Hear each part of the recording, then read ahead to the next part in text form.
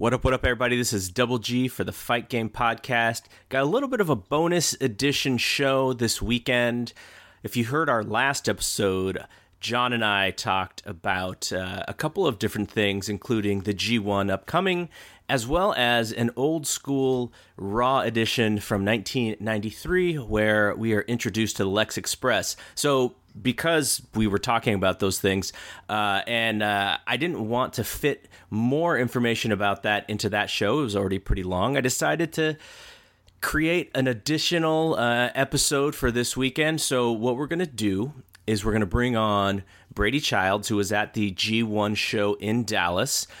He was there live. I hung out with him over that Friday, and we got to chit chat. So he's going to come on and just talk about that show, and we'll talk a little bit more about the G1. And then after that, we'll bring on Jason Hagholm, who desperately wanted to talk about the Stars and Stripes challenge from July 4th, 1993, with Lex Luger body slamming Yokozuna. So I told him I would bring him on and we'll do sort of a bonus edition. So that's what we have here this weekend. So first, let's bring on Brady. Brady, what's going on? Hey, Garrett. How are you? Good. How you doing? I'm good.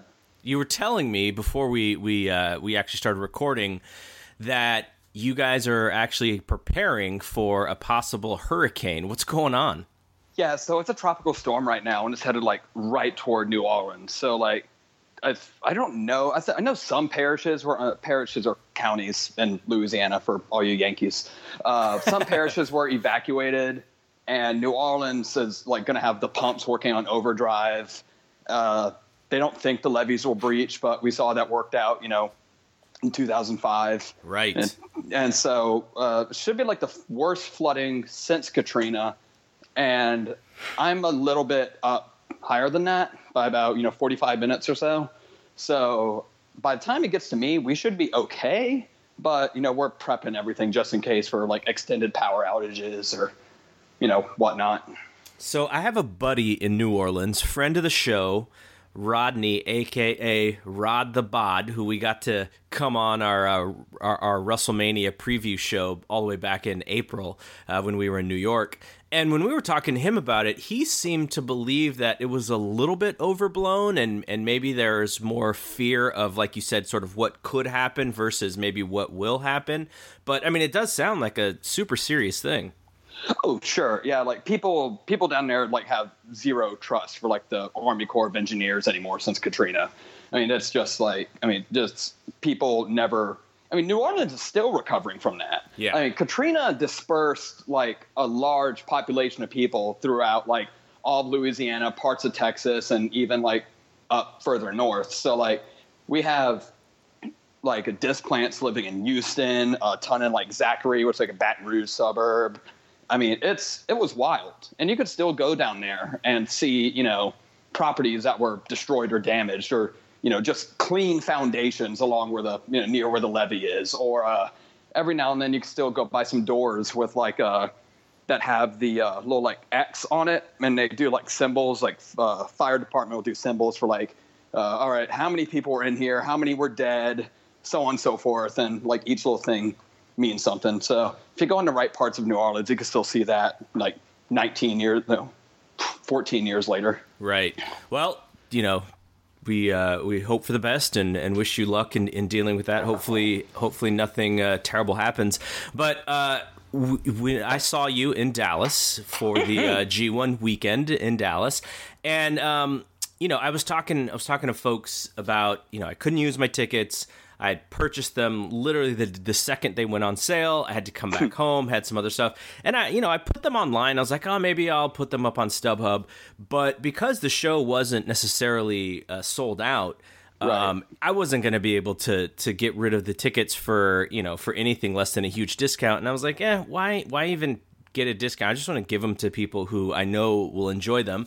And I found yourself as well as another person, Kevin, and I just said, guys, just use them. Hopefully, it's a great show. I think it'll be a great show. And then I told you, I said, maybe we'll get online and talk about it. So that's what we're doing now. We're going to talk a little bit about the live show from Dallas last weekend, which kicked off the G1. Then we'll talk a little bit about the rest of the G1, but overall, like, how was it as a live show? Well, first off, thank you. I already did this, but like I cannot thank you enough for that. I had a blast stand down there. I got to see some other friends. I got to meet you, Dave, see a couple of my friends from the Mania weekend from 2 years ago in New Orleans. And so like I had a blast. First time in Dallas too. And I was staying in a really cool part of town. I loved it. The show was great. So the thing that I noticed, at least to me, was I usually love the undercard tag matches. I don't watch them all the time, but they're usually good. Like they hover around that 3-star range usually, even though they go like 8 minutes and feature young boys and stuff. But being there live, I don't know if it was just because they were, short and just had like a bunch of moves and there wasn't really it was just playing the hits, that they didn't seem like particularly great matches, but they just didn't seem like as hot as they usually do when I'm watching them on World. But I haven't watched anything back on TV yet, so I don't know if it's like, if it holds up better than it did live. But all the G1 matches, to me, like the way I felt about them is pretty similar to how everyone, watching on TV felt. Like I think Dave gave 4.5 to the main, to Tanahashi Ospreay, which was mine. I went like around like 4.25 or so in the Ospreay Archer. That seems to be consensus. 3 3/4 or so, like that. On that Kenta Ibushi match where he, shredded his ankle. Yeah. Because that's the one. Okay, that's an interesting one because live, his kicks were loud as hell. Like they were beating the crap out of each other, and you could hear it like loud and clear. And everyone live that I saw and talked to like loved the match. They thought it was really, really good, and almost like everyone else watching on World considered it like a disappointment. And I guess it just didn't get over on, TV for whatever reason, whether it's sound or just like being in the crowd for, Kenta's, return to being Kenta with the, the funny trunks and the hard kicks and everything. But, and Sonata Sabre was like, they ran that match, like almost that same exact match back sometime last year where Sonata out-wrestled Sabre. He's like, in storyline, he's a better technical wrestler than Zack. He's like the only one who can, solve him. Yeah. And they ran that same match, and he won by submission. No, by European Clutch. That's how Sonata beat him last time. So a little bit of continuity. And that was a really good match. The crowd from the beginning, like, at the beginning, like, it just looked so empty. And you're wondering, like, okay, are people going to file in, for the main, or, like, as the card goes on or whatever? Because, like, I know, like, Dallas, can be hard to get around. It was really hot. There was weather coming because it was raining. It was starting to sprinkle when we got out. And so I figured, okay, it'll fill up later. And it never really did. Yeah. The paid was, slightly over 4,000. And they were originally trying to do 10,000 for this and then scaled down by closing off, all the upper deck. There are only 2 sections open, I believe. The lower bowl and then the middle row, the middle bowl. And they had... like about a quarter of it closed off because of the staging. And that's something else too. Like when I've been to New Japan Ring of Honor joint shows, like I went to, what was it?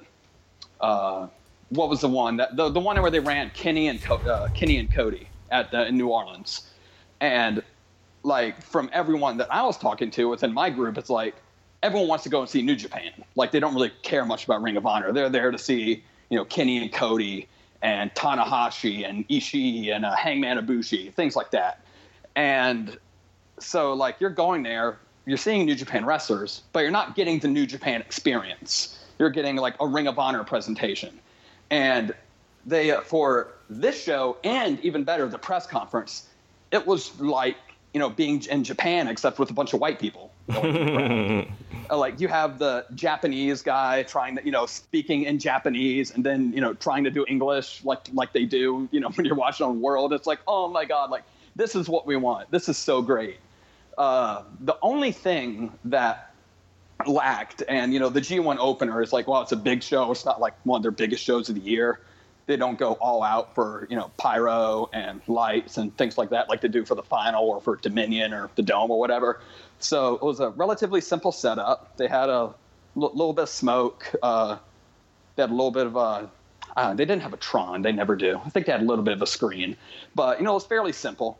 But it was enough. The crowd loved it. They loved the the old Japanese ring entrance, ring announcer, I mean, and all that. So it really was befitting of like the New Japan experience instead of like watered down Puro. You know what I mean? Right.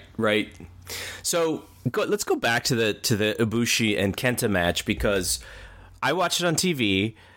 I thought it was a good match. I didn't have any real problems with it. I think there was a little bit of Kenta trying to, he's trying to find his way back, right? Like he's in the middle of this new version of himself, which we hope is an old version of himself. But he's come from WWE, where he had to change his style. He had to change the way that he thought about wrestling. There was a lot of frustration with him getting hurt. And so for him to come back and have a really good match with Kota, which, it wasn't the greatest match. It wasn't, maybe expectations from the fan base was a little too high, but I thought the match was totally fine. They put him over strong. I mean, hopefully, he may get put over strong again against Tanahashi, just to make sure that, people know that he's back and he's going to be a competitor here. And so I give him a little bit of, I'm not going to say that, he was a disappointment in any way. You got to give him a little bit of credit that coming from where he came from and being, outside of that universe, and with WWE, like he was maybe a little bit rusty, but he's also got to sort of find himself again. So I was totally fine with the match. I fully expect him to have an even better match with Tanahashi, and I don't know. I don't know why so many people were down on the match. I think maybe they just expected him to come out with a 5-star match out of the gate or something. Well, Ibushi is one of those guys, like one of the handful of guys in that company that can go out and have like a 4-star match with anyone. Like he had an outstanding match with like Cody Rhodes, who had maybe the worst title defense of Okada's legendary run in what's that, Cow Palace or the Walter Pyramid, one of those. And so it was in Long Beach. You're going in there, you're expecting a lot, and especially with those two styles. But like Kenta's been wrestling like WWE since before I started, so he signed in like 2014, right? Yeah. I mean, I think he was gone for 5 years. Right. It's a long time to go back. And like, I know he was wrestling, not that long, but after he left, he was doing some stuff on 205 Live, but coming back and trying to work that style, a style you haven't worked in half a decade, that's a lot. There's going to be a little bit of getting your sea legs back. It's ring rust is real, no matter what Dominic Cruz says, right. So it's something that hopefully he'll fit into. He's had like, several surgeries since then. He's not as young as he used to be, noticeably older. He's not in the great shape that he was in before, but he's in fine enough shape. So but let's go hopefully back. He'll get it back. Let's go back to the crowd. You talked a little bit about the crowd. Now, obviously, there wasn't as many people there as they had hoped. And we knew early on the ticket sales seemed to be stuck around 3,000 for the longest time, even before they announced matches and before they announced Okada versus Tanahashi. But I think it universally was lauded as like one of the best crowds, for a show in a long time. Like what did you think about the live crowd? And did it accentuate sort of the feeling in the building in making these matches feel as special as they were?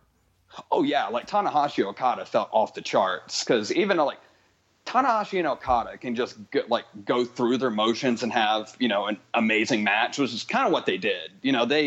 They didn't really do anything out of the ordinary except for the high fly flow to the outside, which is, has gotten to this point to become pretty standard in big Tanahashi matches, even though his knees are shot. Yep. So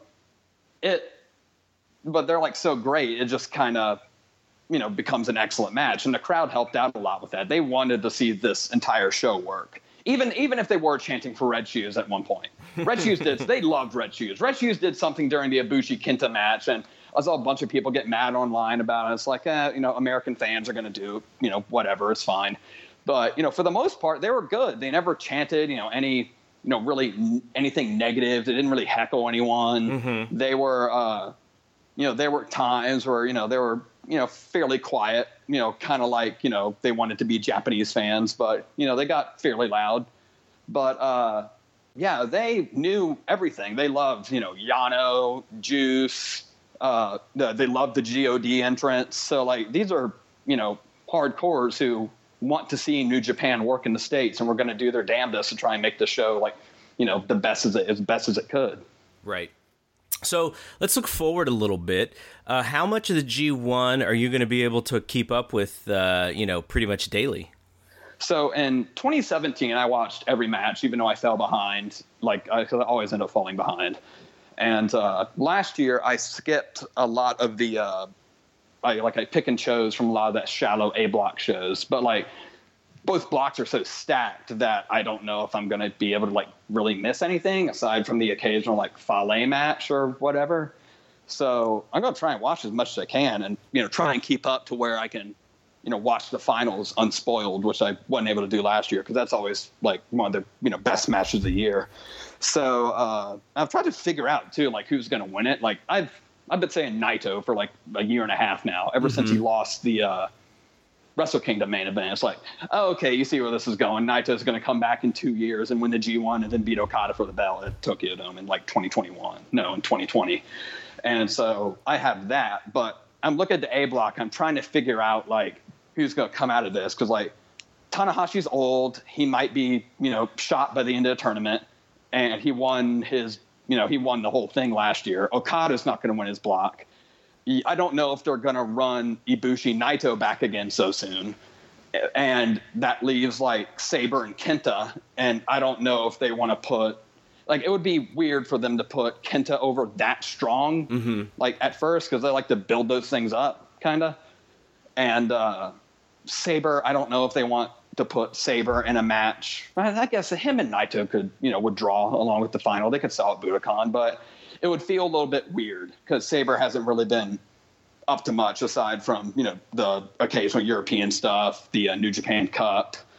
But who knows, they might. It's probably just going to be Ibushi, and I'm overthinking it. Yeah. So the thing that I hope is as we've heard, as we know, just the day in and day out, wear on their body from wrestling such hard matches, long matches, and there are some breaks. I mean we have Saturday, Sunday, Monday, and then they have 2 days off, and then they pick up again. But I mean, it is a really rigorous tournament with Ibushi already having the ankle problem, with he and Naito having these crazy matches where it looks like both guys are just in bad shape after they're over.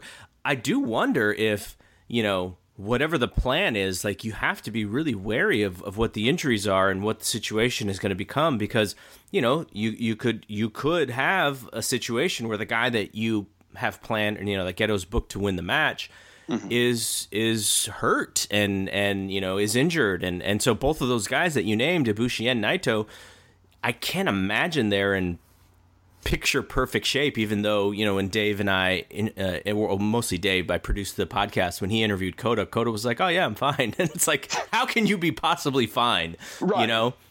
So I mean, that's something that I'm going to keep an eye on too, is just because of the pounding that these guys take. Like, just that's one thing to consider, is if there's going to be an injury or two in there.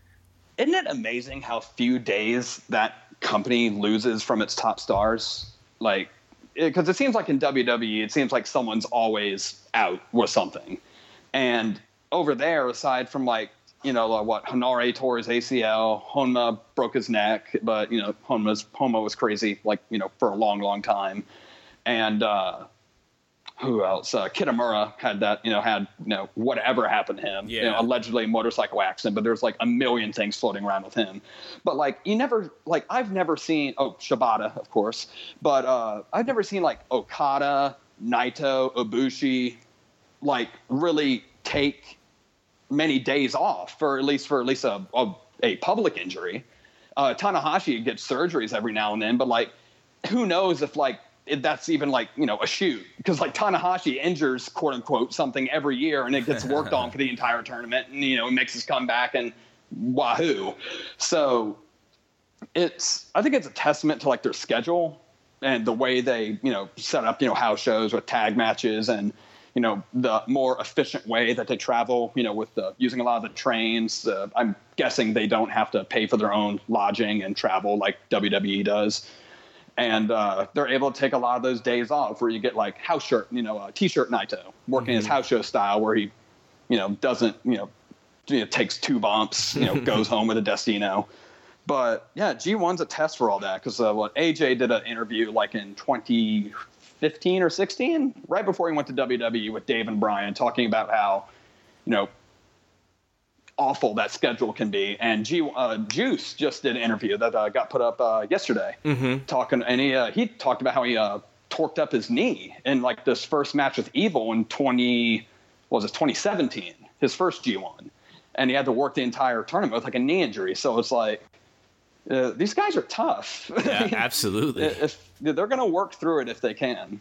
All right, so let's quickly transition because I want to ask you about your baseball stuff. So where are you writing these days? Oh, I'm just started writing for Over the Monster, which is a Red Sox blog on SB Nation, and I'm trying to get stuff up there like more regularly. But there's we're kind of in the All-Star break right now, so I'm just trying to come up with ideas to write as they enter the second half, chasing that wild card spot. What are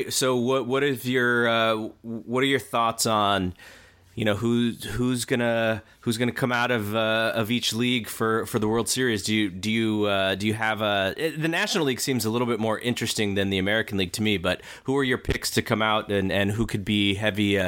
Who could be some playoff teams to keep an eye on? All right, so we haven't even gotten to like the trade deadline yet. So we're going to have like all these teams making these, big or marginal changes, coming up in the next 3 weeks or so. And the American League is pretty much like already wrapped up except for like the second wild card spot because half the American League is tanking. And, 3/5 of the AL Central are tanking. And the Astros are so good that no one's going to catch up to them. And, the Mariners are tanking. The A's aren't good. The Angels aren't competent. The Rangers were in a tank, and now they're, like, in competition for a wild card spot. And the Orioles and Jays are tanking. So, like, all the teams that are, like, trying to compete, save the Indians, are kind of, like, in contention for, already winning their division. They have it locked up. Or there's, like, that wild card spot. And then the National League, like, the Dodgers, like, had this thing locked down, like, by May. Then you have the NL Central still kind of up for grabs, and the NL West is a kind of a tire fire because the NL East, because the Mets, the Phillies have had like a real up and down season. So it looks like the Braves are going to take that. So like the playoff field's like almost entirely set unless something crazy happens. So there'll be some items like Bumgarner might move. There are a couple others. Teams refuse to they hate taking money now. So like if you're willing to take on a contract, you can get, for like very little prospects. So it'll be neat to see how that folds out. But the Sox themselves have kind of a predicament because they have this, they blew past the luxury tax last year when they won the World Series, and they've been kind of tiptoeing around it all year. Like they really should have brought back Kimbrel and probably signed Keuchel, but that would have put them way over the luxury tax, and they just don't want to do it. But now they're talking about adding another starter. I don't know how they're going to do that without going over the luxury tax. So and their farm system sucks too. So I don't know what they're going to do. Yeah, it'll be fun. MLB playoffs are always great. All right, man. Well, thanks for jumping on here. So thanks to Brady. We're going to bring on Jason in a second to talk about the Lex Express. Okay, we're back here with Jason. Going to talk about some 1993 Raw. How old would you have been at this point? I would have been 3 years old. And were you actually watching the TV? Well, I didn't get to be a fan until 94, but like this whole storyline stuff that they're doing with Lex and with Brett kind of filters in with me falling right in the middle of like the end of the WrestleMania 10. So like their backtracking of all those builds for those matches coincides with around this time. But yeah, Noah was not watching, but it'd only be a couple more months before I discovered the gloriousness of Vince McMahon's professional wrestling. So John and I covered both the pre 4th of July Stars and Stripes Challenge Raw and the post one. And we're going to move into a series of Raws where it's going to be all about the Lex Express, and he's going to jump on this bus, and he's going to go from town to town. And so, have you gone and watched the actual Stars and Stripes challenge on the WWE Network? I watched it as like last year as soon as they released it. Like some of it's a lot of like dead footage because it's all unedited, but it's fantastic. Yeah, so it's almost like they just shot it as B-roll. They're like, oh, we're just going to use this as B-roll, so you don't have to really get in tight, and so you have Todd Pettengill and Randy Savage hosting the thing and bringing in random guys here or there. Who is your favorite athlete that they brought in to try and slam Yokozuna? I think if you're a wrestling fan, it'd have to be Bill Fralick because of his history with professional wrestling. Obviously, I believe Bill Fralick didn't want to be drafted by certain teams in the NFL and said he was going to do pro wrestling back around the 85 draft. But Bill Fralick, obviously in the WrestleMania 2 Battle Royal, was on WCW TV talking about joining WCW because he was in a contract holdup with the Atlanta Falcons in 92. And then there's Bill Fralick again trying to do it for America. But, I mean, gotta give the jockey was also one of my favorites because that was something Vince was like, yeah, this jockey, he's going to do it. And Peter Taglianetti of the Pittsburgh Penguins, who had won, I believe, 2 Stanley Cups. So I got to give love to the NHLs. I know there was a couple basketball players, but I don't really remember them too much. Okay, so Joe Morris, who was a running back for the New York Giants in the mid to late 80s, and he was actually a really good running back. But so he comes out, he may have been the first one. And so Joe Morris, like to me, in 1993, Joe Morris was like probably the biggest star from an actual NFL standpoint. He was probably Fralick was also really good, and maybe the best actual player was Fralick, but Joe Morris was such a good player, and so he gets introduced, and I think it was on the Raw right before he does the little thing with Savage in a New York Giants stadium. And so Joe Morris comes out, and he's really small height-wise, but he's kind of like a thick running back.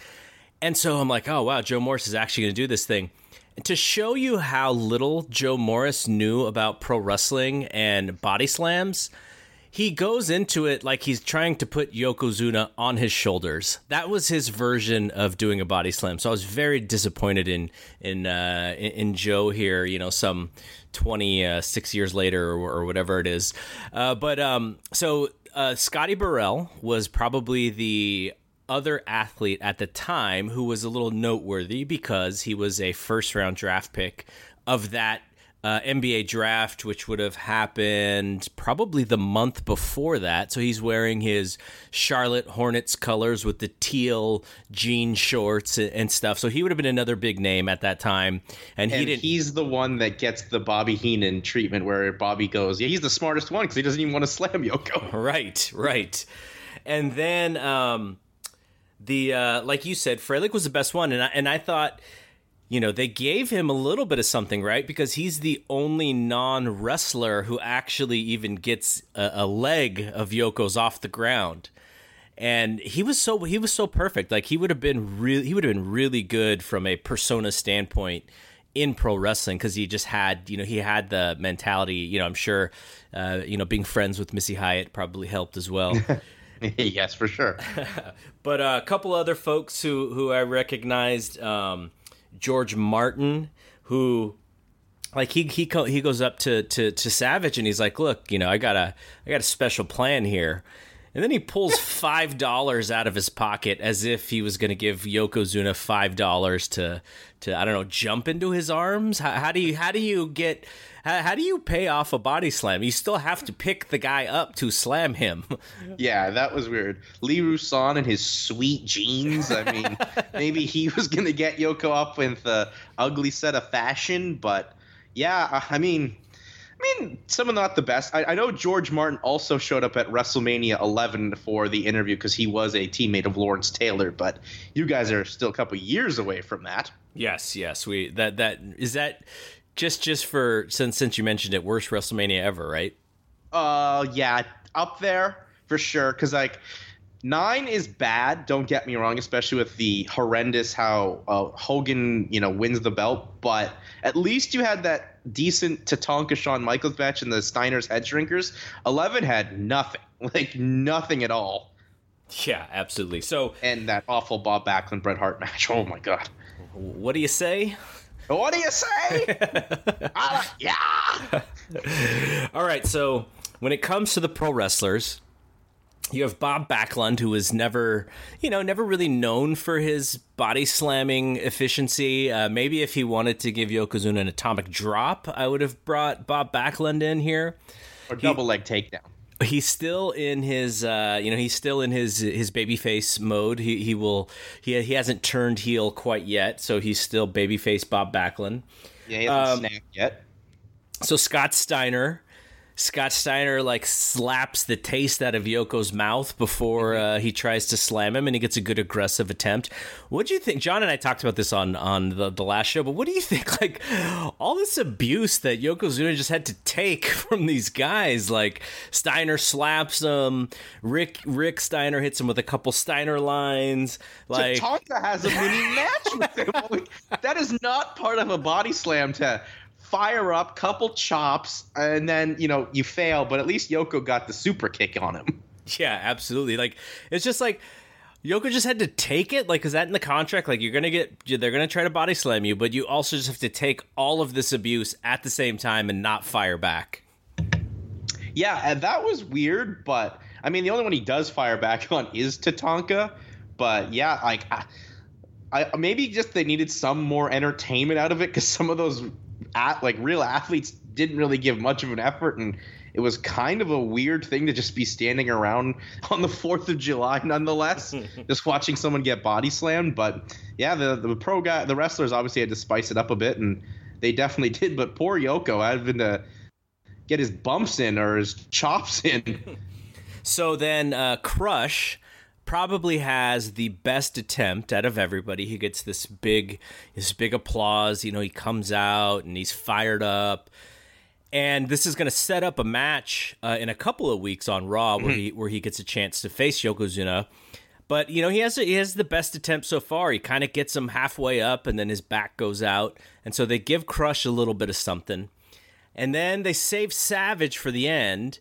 And Savage is sort of treated like one of the football players. He doesn't even get Yokozuna, off the floor at all. And then we think the thing is over. The helicopter comes out, and all of the crowd starts chanting for Hogan. Yeah. And I mean, I'm trying to think of what I remembered back then when I was watching the television. And John and I were talking about how we originally thought this was going to be broadcast live on like the USA Network, because they kept promoting it. We're like, oh, wow, where can we watch this thing? And, it wasn't on TV, and then you had to wait until Monday. But so that aspect of it baffles me, because they promoted the heck out of it. Like the Mania, like of whenever this, like the day before, like is on the set of this. You'd think there would be a live broadcast. Nothing. You just get clips throughout Raw, Superstars, Challenge of this amazing moment that happens. But I mean, can you imagine how much more maybe of an impact it would have had if they aired it live on USA?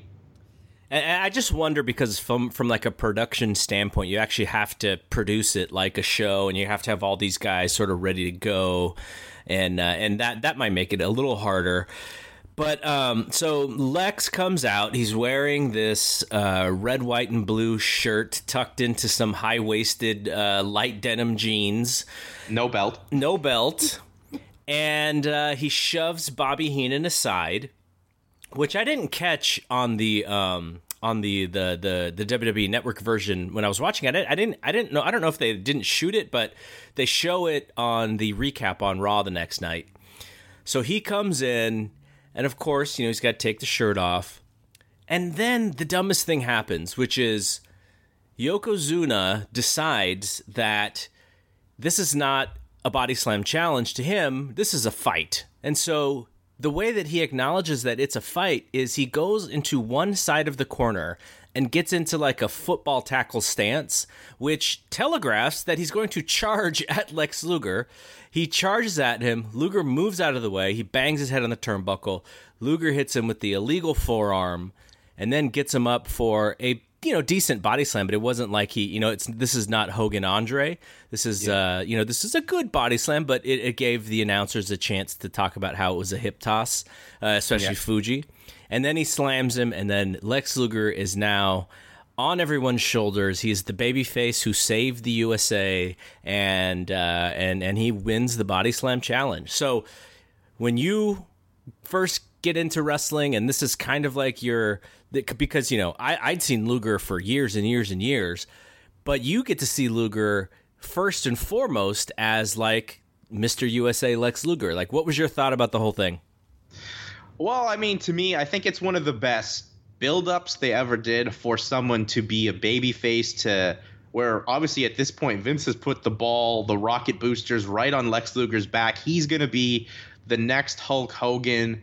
And I think they did a tremendous job, because in just one moment, you forget that this guy was the narcissist Lex Luger, a very arrogant heel, only caring about himself. I mean, even as a matter of fact, before this aired, like the Superstars, they had a tape match with him as the narcissist. And bam, here he is, the man made in the USA, the poster boy of America, about to go on a tour on a bus around America. Only partly on the bus. He did fly to a lot of those cities. But, I mean, I think this is one of the most well-done things the WWE has ever done. I mean, it's just clipped so well of their next Yankee Doodle Dandy hero that this company's always needed. And it's always how I'm going to remember him. I mean, the close-up of the stare-down between Luger and Yoko is one of the more iconic shots they ever had. I always enjoyed this. Like, when I was a kid, like, I was confused for a while that I didn't understand I was a Canadian, not an American, because I was enjoyed this angle so much. And it's just so well done. And it's unfortunate that they didn't really go off all the way in, as Vince maybe had one of his first mind changes going into the SummerSlam. But obviously you will get towards that as we're getting towards the road to that SummerSlam. But this to me is just magic. It's what makes wrestling so great. So obviously we are leading towards a time where Luger fails to win the match, and then they hold it off. And then when we get to WrestleMania, he's actually not the favorite anymore. It turns back to Bret Hart. But when you watched back, and then you kind of went backwards and started to see the total package of Lex Luger stuff, because of how you grew up watching wrestling, do you identify with Luger more as this version of Lex or the total package version of Lex?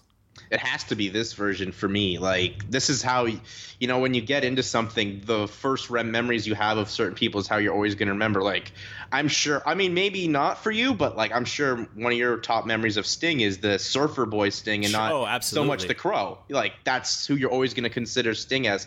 I have to consider Lex Luger as the man made in the USA. Like, I always wanted that red, white, and blue Lex Luger shirt. I always thought he was definitely a interesting wrestler. My mom always liked him. Like, that's always how I'm going to remember him as. Now, as I got older, I appreciated what he'd done in the NWA/WCW, and then going back to WCW, his stuff there, maybe obviously they got him a little bit more booked solidly, but this run here in 93 is probably the best run, or arguably one of the best runs anyone's ever had in the business. Interesting that you say that, because I think most people see this overall as a failure for Lex.